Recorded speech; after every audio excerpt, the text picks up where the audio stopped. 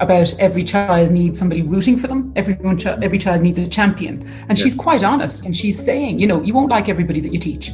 They can't know that. So I think that's the nugget. Finding a way for them to feel that warmth in schools. Welcome to the Emotional Coach podcast with me, Andrea Splendori. And this week, my guest is Linda O'Hara. Linda is a teacher, assistant principal, and a coach at LifeTally Coaching. Please subscribe and share. It's the only way podcasts like this have a chance to survive. For more information and more episode, please visit andreasplendori.com. The title tune is Paralyzed by Nevada. So listen, thanks a million for coming to do this. As you know, you probably listened to a couple of them. They're very much just a conversation. They're very much about me trying to understand what everybody does in terms of coaching, and also for all of us to create more of a platform of reliable people that do it for the right reasons, as opposed to I don't know, try to sell you something, become a coach in 24 minutes, give me $500, thanks very much, So I might talk to someone like that as well at some point, but at the moment I'm quite keen to really speak to the people that have a real passion for it, and just, I think we're all doing it in a different way, and we're all approaching it in a different way and for different reasons. So that's basically the genesis of this podcast. So if I may start with you, Linda O'Hara, yeah. I'll just tell me a bit about you, because we know each other from studying together, but that's really, knowing each other is probably a stretch. We kind of seen each other on Zoom a few times. So tell me a bit more about you. And it's all been positive, which is the good news. Yeah. So my main job, my role really is a secondary school teacher. I've been a teacher for 23 years. And I think along the way, now when I look back, I think I've also been coaching. I just didn't know that's what it was. And there's something amazing about the classroom. The challenge, I think, eventually presented itself to me that my subjects are obligatory. So I teach French here in Ireland. It's an obligatory subject to do a foreign language. So in a sense, they've chosen French, but they've only chosen it over another language. And I lived abroad for years and I taught English. And so the subject I've always been teaching has been one the students have had to do. So I think somewhere along the way, I became hungry for a taste of something where the person was there in a more voluntary capacity. So I think that's perhaps how I found my way into coaching. So I do now say I'm a teacher and a coach, and I'm very careful to say full-time teacher, part-time coach, because I have the luxury of not being under pressure around coaching. It's I would never say it's a hobby, because for so many people it is their proper source of work. And there's a sense in which I'm challenged by, if I'm not making any money, it's a hobby. So there's a part of me that feels it's a profession too. It's just a low pressure, I suppose, profession. But the hunger to be more and more in it is great. And that's, if you're asking me now who I am, I'm somebody who's gently navigating the territory around my full-time role and my part-time role, because I love both. Okay. But let me go back a little bit to the 23 years of teaching, because it's almost a lifetime, and it's and I always found teaching to be almost a vocation. And I'm not sure if you agree with that. How did you get into teaching, and why? I don't ever think there was a conscious decision. I'm the eldest of 5.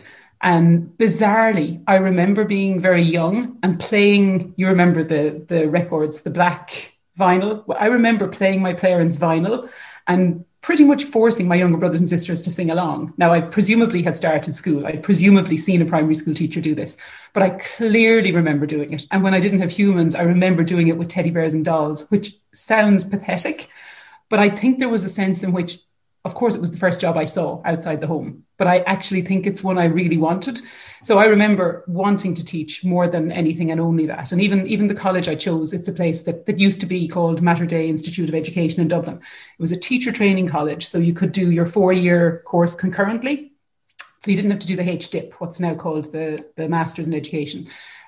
So I even went for a college where I came out a teacher. I didn't study my subjects and then do the teacher training. I did them to teach them. That was the idea. So it was always there. No conscious decision, but a real hunger to do it. So, and I don't object to the word vocation at all. To me, it absolutely is. There are lots of people who do kind of say, no, not really. It's a job. But I think the people who truly enjoy it, I think perhaps they do agree that it's a vocation. And when you say that for the vocation, because again, I'm really curious about that. When do you mean? What do you mean by vocation? There's a Japanese concept that I love called ikigaya. It's a person's reason for getting out of bed in the morning. And for me, if the thing that you spend your days doing overlaps with enough of your reason for getting out of bed in the morning, for me, that brings it somewhere into the realm of a vocation. So I know I'm not entering into a dictionary definition of it at all, but for me, I think that's it. Sure. When it's your reason for getting up and heading out. Because for me, really, it's people. That's the overlap between teaching and coaching, for sure. I suppose the human being, the human beast that you get to encounter new. And it's not even the same you every day. You know, the person that I might know very well presents differently on a different day for different reasons. So it's really all about the people, I think.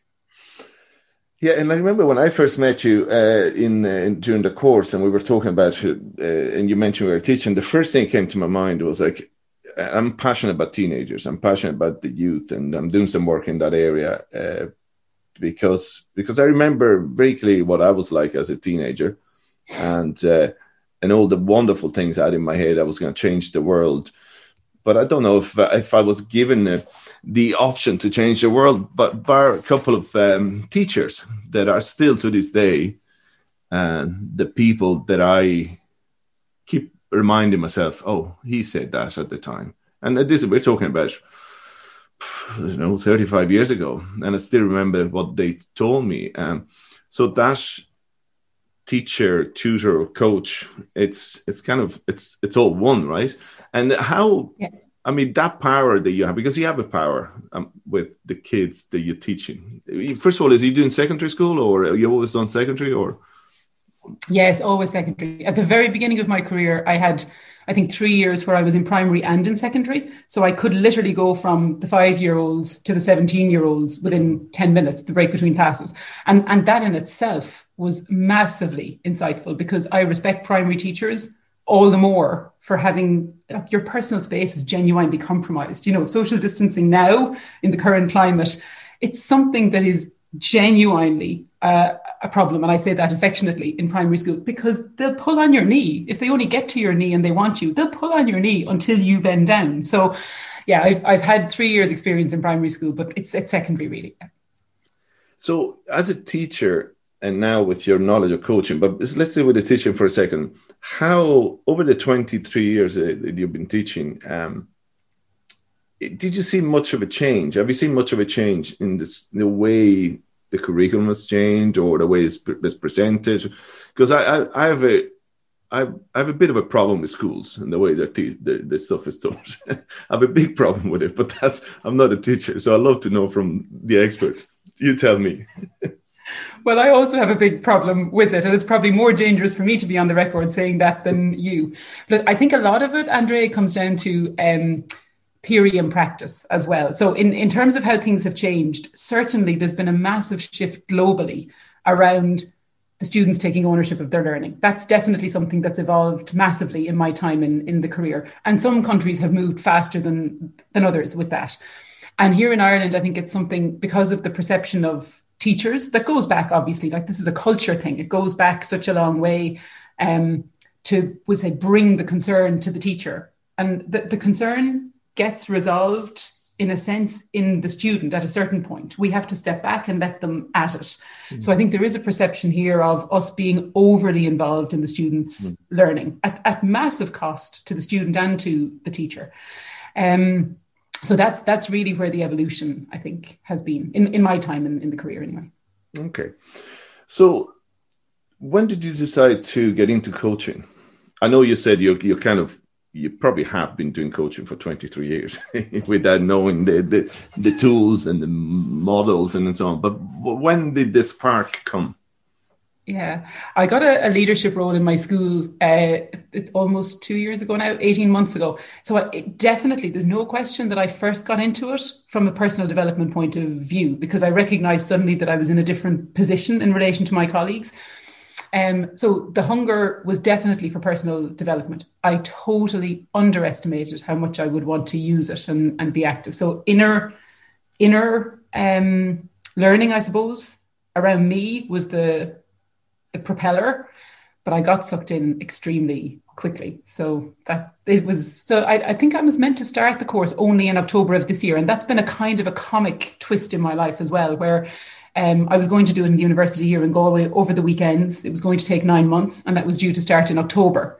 And then the opportunity came up to do the intensive day course in April. And it fell beautifully around my school commitments because we had moved out of the school environment into the online environment. So the two didn't clash at all, except that it was an additional time, I suppose, demand on me. So bizarrely, I had finished the course months before I was even meant to start it.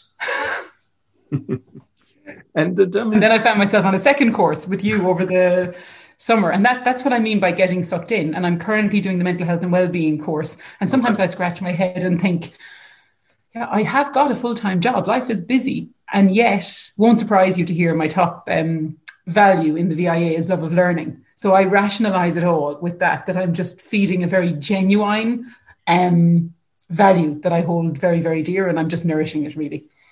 Yeah, that's great. I think that is my top one too. And I was writing things down the other day, and I did say, I think I have to do this. It's not a choice. I have to do the things I do. But you got sucked in. Tell me about that, being sucked in. Describe it to me. I'll describe it to, because again, and I said this on this podcast several times, I'm the most skeptical person I know. I really am skeptical about things until I really understand them. And coaching was like, really, seriously, give me a break. What is this coaching all about? And I got sucked in a really positive and nice way. But I'd like to know how you got sucked in and what was it like? Yeah, I think the sucking in was that definitely it brought me something I think that I was hungry for. So while I wouldn't in any way speak ill of the teaching profession, everybody knows that there are tensions there. There's a lot of needs to be met around parents and students. The unions, for example, like in the media this week, there's this heavy push of, is it safe to reopen schools? Now, just discussions like that are a real drain on me because everyone has a view on it. Everybody's talking about it. Some people are more knowledgeable, some are more powerful. In a sense, discussions around that are futile because we're not at next Monday yet. All we know is that the schools this week are closed and things will evolve and change as the week progresses. So that's just quite a safe example, I suppose, of where there's a lot of energy being pulled in different directions on a topic. When I found myself in the PLE course, and like I said, it was a day intensive. So it was 2 days a week for 6 weeks. Judith was our tutor, Judith from Kingstown. And the energy in the room was all going in the same direction. Even if we were perhaps sharing different views and different experiences and coming at it from different perspectives, everything about what we were talking about was constantly moving forward. And this was such a revelation for me because a lot of the things in education and a lot of the reforms involve discussions where things are being pulled in different directions over a period of time or a meeting. And I don't feel very much further forward at the end of it. So I think the strain that I've been feeling in one aspect of my life, which I genuinely love, was suddenly not as heavy because I could contrast it with something that was massively powerful and forward moving in the form of the coaching. So it might be a little bit abstract, but that's definitely the answer. Whether I'm articulating it well enough or not is another thing. No, absolutely. And it is. And I understand it clearly. It's the positive, it's the mood, as you say, the moving forward. And I think I remember talking to you about it during the course, but and we will get to your current coaching practice. But before that, I'm still curious about how much were you able to bring that into. And I know it's been a funny year in terms of working remotely, etc. But you also vice principal, am I correct? Yeah, assistant principal. So there's the principal and the deputy, and then there are 7 in our school, and there's 600 students. For a lot of schools, the assistant principal role that I have is a year head.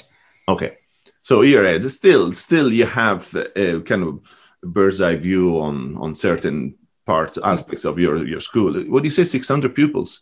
Yes, yeah. It's quite a big school there as well. So, but were you able to bring that? Because as you say, you get sucked in, it's really powerful. You see the benefits immediately from the moment you start the coaching conversations. Were you able to bring it into your classrooms or with your colleagues? Is that works for you? Yeah. So like I said, it was probably in the classroom a bit anyway, but I had a different set of skills around articulating it, or maybe being able to push it a little bit more, because we know from coaching, the client is where the client is, and you're looking for forward, of course, but it isn't from pulling on the coach's part. It's such a gentle process in some ways, even though it's very powerful. So I think I was better equipped um, to bring the pupils forward and articulate. Sometimes I would even share perhaps something from the coaching course, not in any formal tool sense or anything like that, but I might let something sit there in the room for them to think about instead of explaining at length. So definitely it was probably more powerful in the classroom. In terms of the school, we're a Jesuit school, and the ethos in our Jesuit school, and again, I talk, there's a difference between theory and practice, but I'm so lucky that one of the pillars of our ethos is striving for excellence. Well, that sits perfectly with the coaching. Being a person for others is something that's so, again, it resonates in coaching. So I'm very lucky that the ethos of our school is actually one that shares a lot of the values that we're using in coaching. So in that respect, it has been easy. My role as assistant principal is school improvement. It's a school self-evaluation process. So we're looking for areas where we can do better. We celebrate the successes, but then we identify areas where we can do better and work on them. So again, the overlap is magical. So I've definitely been able to use it a lot, but it's a subtle use. Sure. It's not, I'm conscious too of we know that people can't take a hat off. You change rooms, you change scenarios, and you need to be. I'm not a teacher when I'm here at home, and I don't bring the coaching as much into school, perhaps on the surface and in the articulating it sense, but it's very definitely there in a subtle way. So I've used it massively. And of course, in terms of colleagues and getting colleagues on board with initiatives that I might be driving in the school improvement area, the skills that I have made it much easier to get people on board. Brilliant. Okay, well, let's get to your newfound passion stroke business, part-time business, which is the coaching. Tell me about how you set it up, and what are you hoping to get out of it, and how you progress. I know it's early days, but you've started, you hit the ground running with workshops and clients, et cetera, et cetera. Tell me a bit about that journey. Yeah. So I think it was only on the first or second day of the PLE when I was out walking, and I came up with this idea of LifeTally, which, as you know now, is sort of the brand or the name, and Tally is our dog. And I think it probably takes 90 seconds in a conversation with me before Tally comes into the conversation, because while I'm a totally rational person, I do perhaps have a slightly irrational devotion to her. And I just thought, in politics, we hear about tallies and total all the time. And I thought, yeah, ultimately, life is something where perhaps under the surface, we're constantly evaluating it. And a lot of things that we say, we are actually placing a sort of a value on something that we can't measure or we can't easily calculate. So perhaps in a very good way, that was my downfall, that I came up with this LifeTally thing within about 24 hours of starting the course, and it never really left me. And suddenly I found myself on a photo shoot with Tally, and Jeff, my husband, was there as well. And we're doing a photo shoot for a website. And then I have a website. So in one beautiful way, I suppose the fact that there were an awful lot of things I couldn't do because of the COVID restrictions, I found myself building something new almost without realizing it. And like I said, one thing almost led to another. So for me, it actually, the concept behind the business, insofar as there is one, it is very much, we all have a life. We're all actually sort of evaluating it without realizing it. And for me, it's all about more formally taking a pause and evaluating it, because we can all have, and there is a little cliche attached to this, we can all have a better tomorrow. We're not going to have it if we don't in some way strive to have it. So for me, the key is taking a moment, because there are so few moments. And you started with you started off with a couple of workshops, and you just a great idea. Tell me about the workshops and how you structure them, and again, what is the purpose of that? What is the purpose of the workshop? Yeah, so for me, I have a gentle obsession with time and energy. I just think that we put an awful lot of emphasis on what we say and what we do, and they're driven actually by how we spend our time and our energy. So I think there's a kind of foundation focus that we sometimes lack dialogue around. And if I think, for example, if I have a bad class at school, and if I bring the bad class into the break time room where other people who haven't had a bad class are sitting really happily, there's an energy being brought by me into a context that actually doesn't need it at all. It's not at all beneficial to the coffee break for me to rant about my bad lesson.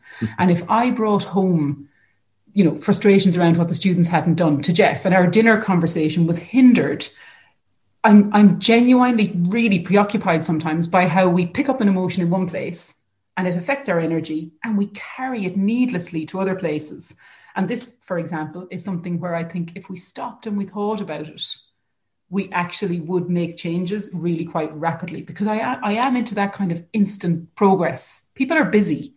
So for me, that's one big aspect of the workshop, where our time and energy output is going and what the return on investment is like. Very good. Very good. And then, so with the clients you've been working with so far, tell me what type of clients are you attracting? Because again, it seemed to be, we all seem to have, and that's what I found with coaching, which I really like. It's not me going out looking for Linda to work with me. It's Linda coming to look for me because she thinks that I'm the right person to talk to. And so obviously you attract certain people. Who's coming to you at the moment so far? Yeah, so this is in a way, I'm going to slightly duck the question by saying the workshops enable me to reach more people while my time is very limited. So the way, in terms of, and I almost don't like calling it a business, because I think the safety of the classroom means that business has felt very away from my life, but it is a business. Like I said, if you're not making money, it's a hobby. And I have relatively limited time. I hate saying that too, because we all have the same number of minutes and hours every day. So it's not limited. It's only limited by what I choose to put into it. But so for me, the workshops are a way of meeting more people and bringing perhaps the coaching thinking and benefits to a greater number of people while my own time is restrained. And it's still intimate. It's sort of 6 or 8 people is the ideal for me for a workshop. The people that I've coached, because I have, in terms of one-to-one clients, I've probably had, let's say, under 10, something around 8 or 10.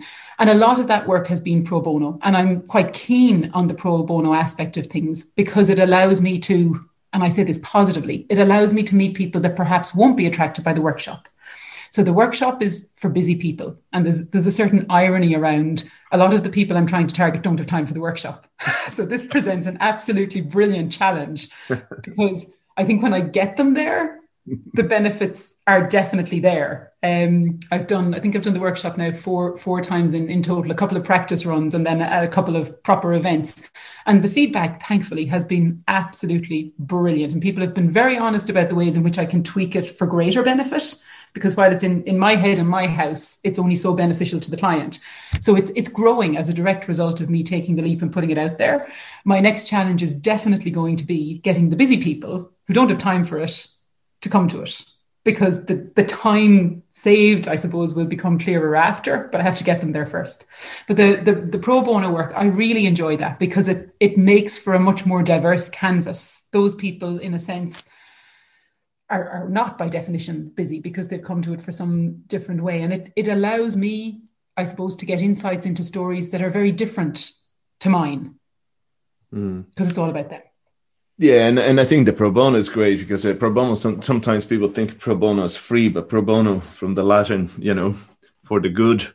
And so it is for the good. And that's the way I look at my pro bono work. And it's been interesting to see how some of the people I've worked with have genuinely blossomed. And it's great, because it's you almost find other soulmates in this world, through this business. I know it's a business, but it's really interesting. But tell me about I'm just, because I'm so passionate again about teenagers and all of that. But how, if you had a magic wand and you were given your school came to you and said, Linda, you're the best coach we know in our area. Now put a coaching system for the school. Because we need these guys to have a different approach. We need the teenagers to have a better life. I'm reading a book at the moment. It's all about career coaching. but it's specific for teenagers and how they get through the CAO, et cetera, conversations with teenagers. And I'm doing for my own personal things with my 2 teenage kids. But what would you do? Would you actually would you introduce a coaching system within your school if you had the choice? Or any school, it doesn't have to be your school. You see, I think the first thing, and I didn't know this until I myself did the training, so much of the coaching is self-awareness. So I think the very, very first gift that we can give young people is creating the kind of circumstances and the kind of culture that we encounter when we're training to be coaches, because so much of that starts off with looking at ourselves in order for us to be as good as we can be when we're with our clients later, when we've qualified and gone through the course. We have to do a lot of looking inward first. So I think the canvas is already there on which we can do that. Wellbeing is massive in schools at the moment. And we've had courses like CSP and SPHE, and wellbeing has even been the name, the word put on a certain number of hours that we have to have done in the junior cycle at the moment. So the canvas is actually there on which to put it. And I think it is a self-awareness. That's where the opportunity is, for sure. If I were given the opportunity, I would say creating material around them knowing themselves better, because that's where the blossoming will come from. So much around school is the focus on what they can't do. And I'm trying to think of her name. I think it's Rita Pearson. There's a great TED talk about every child needs somebody rooting for them. Every child needs a champion. And she's quite honest. And she's saying, you won't like everybody that you teach. They can't know that. So I think that's the nugget. Yeah. Finding a way for them to feel that warmth in schools. And that's what coaching is all about. The unconditional positive regard that we hear so much about in our courses with Kingstown College. That unconditional positive regard needs to feature in our schools. And in that talk, I'm pretty sure her name is Rita Pearson. She talks about the child that got 2 right. And she's celebrating the 2 that are right. And the child's like, I got 18 wrong. And she's like, well, you're not all bad if you got 2 right. That's the essence of it. Where is the good? Because when we find the good and we nurture the good, that's where the growth comes from. And I think too many young people discover that late. Like, too many people have said to me the last few months, I wish I'd discovered coaching earlier. And they're adults. I'm in my 40s, and I can honestly say I wish I'd discovered it earlier. No, and I totally agree. And I can't remember if it's Rita Pearson, but she passed away, unfortunately, but she had a fantastic success in the Bronx. I think she was the schools in the Bronx. But that's what I'm looking at the difficulties that teenagers have at the moment, and I always had. What am I going to do in my life? Or, blah, blah, the usual things. But as you say, is awareness, is getting over that anxiety and getting over the idea that you can do more. You can, and we say to our kids all the time, you can do the best you can. You can do more. But then they're in school, and then the French teacher goes over and she puts a red mark over it. I say, well, what's that all about? So, but and it's difficult for you to do both. To say, okay, well, you didn't really study here. That's pretty rubbish. But what's going on in your life? And I know you can't do that with 30 or 20 kids. I don't know how many kids are in the class, but you actually can, though, and it's comical. One of my favorite lines in class, and it gets the same shocked reaction every single time, is and it lightens a mood. I sometimes say, if I had, God forbid, if I had a heart attack or a stroke in class, it's rarely the brightest student in the class that will help save my life. It won't be the student who's brilliant at my tests. It will be the student who has a different social sense, a different, perhaps, emotional intelligence. And they just freeze when I say that. And they freeze because schools are too much about the academic achievement. And the person that will end up saving my life is not the person who's acing my tests. It's different qualities. And, Andrea, the message that I'd love to get into schools, and I'm smiling inwardly here at how much we're talking about school, because I now see that I'm totally hoodwinked. It's the school side of me that you're interested in, as well as the coaching side in this conversation. But everyone brings something to the table. And that's the message that the kids need to hear. Like my greatest fear is that I'll become old sounds wrong, but I don't feel after 23 years that the gap between me and the students is compromising our relationship. something that I genuinely would hate to see happening because it might compromise what they're getting from me and it might compromise my well-being, is if I felt I had aged beyond what I can bring into the teenage realm, because we have up to 30 in a class. 30 in my school is quite unusual. It's always in the 20s. But you need a lot of energy for that. And, you know, the age gap grows. Some age gaps don't change. Whatever the age difference is between us, it's constant. The age gap between me and my students is not constant. Never thought of that way, actually. No, you're probably right. I'm interested in the teaching side of it, because I know you're a good coach, and I know that, and I know your clients would be delighted to have you. But I think the power that you have as a teacher, you know, you can work with me I can be your client, and you can help me through my career.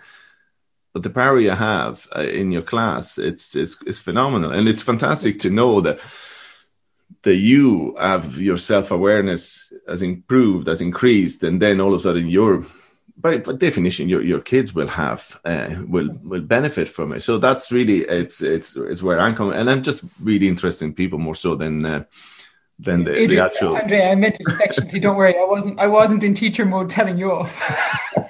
But no, I never thought of that. That's really interesting that your age, the gap between you and the teacher and the students grows all the time. I never thought of that. Wow. Well, that's interesting. So, okay. So the coaching is great. So you're doing another course, which is the mental health. That's how's that going? Yeah, it's going great. We've only had 2 days of it all already, but I think what I'm one of the many things I'm passionate about. I've encountered, not personally, but I've encountered many people who have been through the mental health services, and the number of people who say, for example, "Oh, I was let out too soon," for example, so I wasn't fully ready when I was released, we'll say, from the mental health services. That really strikes me. Because I feel that if those people are ready, what they need is that positive, hopeful encounter. And I can see so much room there. We're really working with a recovery to discovery. The person has found their way through recovery and they're looking to discover something new. They're ready. And I just think that it's the perfect canvas. And I think as well that there are people perhaps who are in the services longer than they need to be. And if they had that stepping stone, if they had a way out.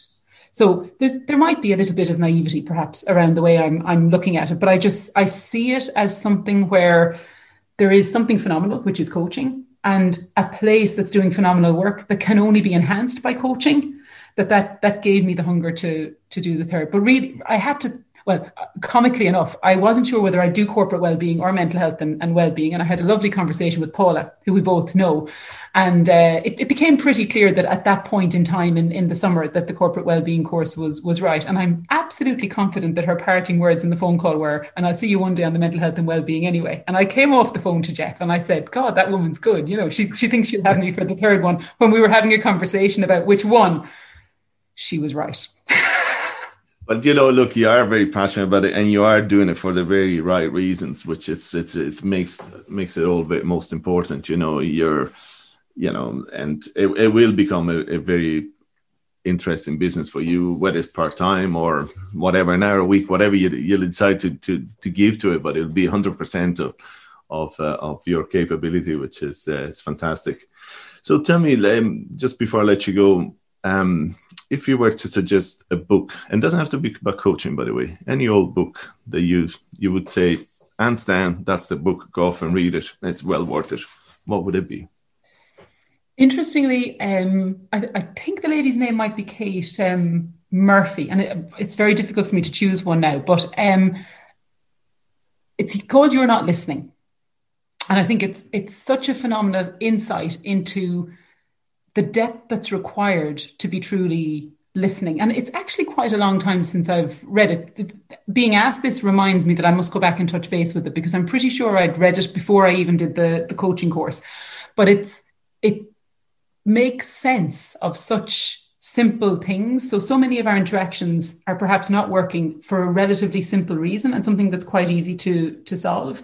And listening is underrated.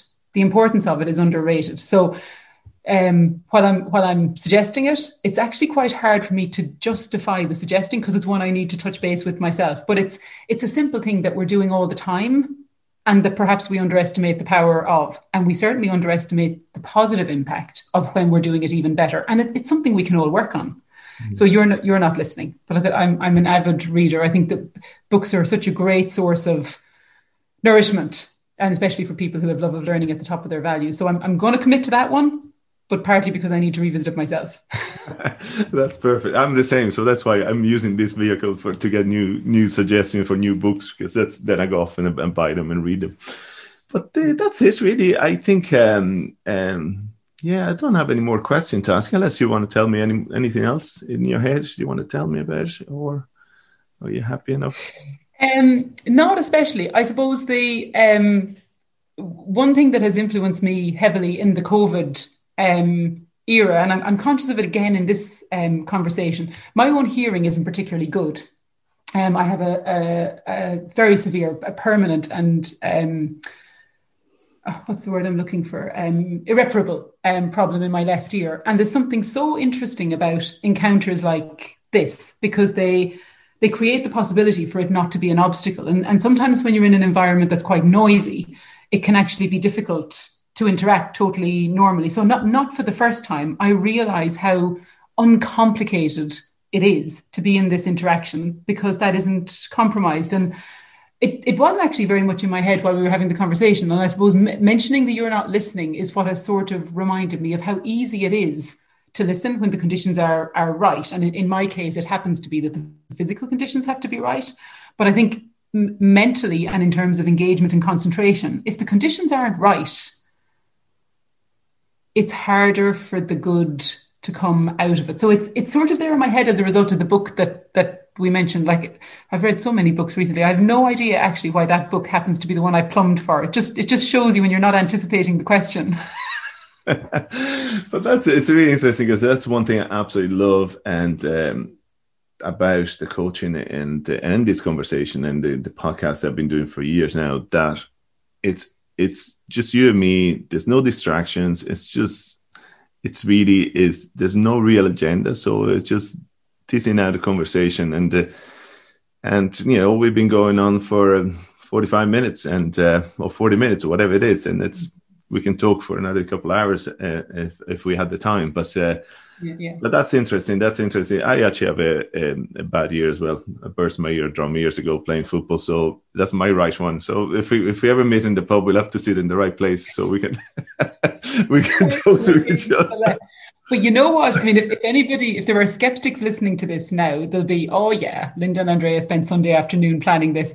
What I'm finding fascinating, both about the book that I mentioned and the fact that I bothered mentioning the ear, which I don't talk about easily, and I certainly don't talk about it easily over Zoom, because there's actually no need. If we went for a pint, I'd have to tell you straight away, because if you sat on my wrong side, the conversation would be compromised. So one thing that I think is absolutely fascinating, and it happens to me all the time in coaching conversations, it goes somewhere you didn't think it would go. And that for me is a massive revelation, because the way we ended up is not at all as predictable as what we might both have envisaged. Like, I genuinely was teasing you when I said, oh, this is a lot about school. Mm-hmm. I could well have imagined that. And we've interacted around school and young people before. So I know that's a passion for you.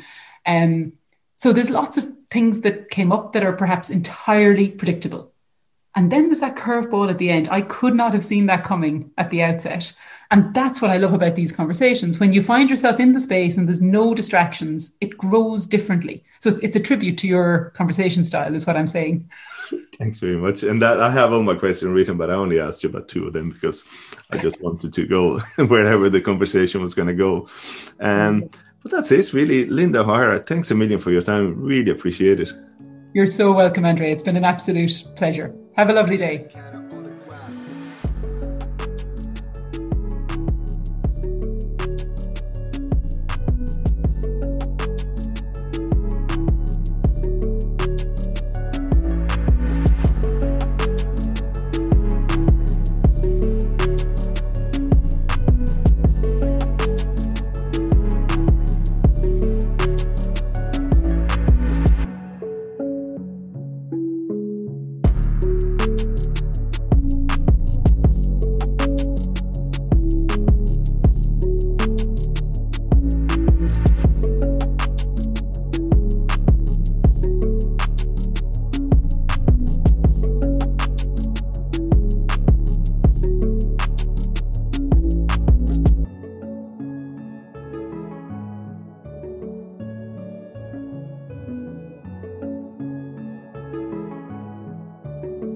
the Vatican autograph.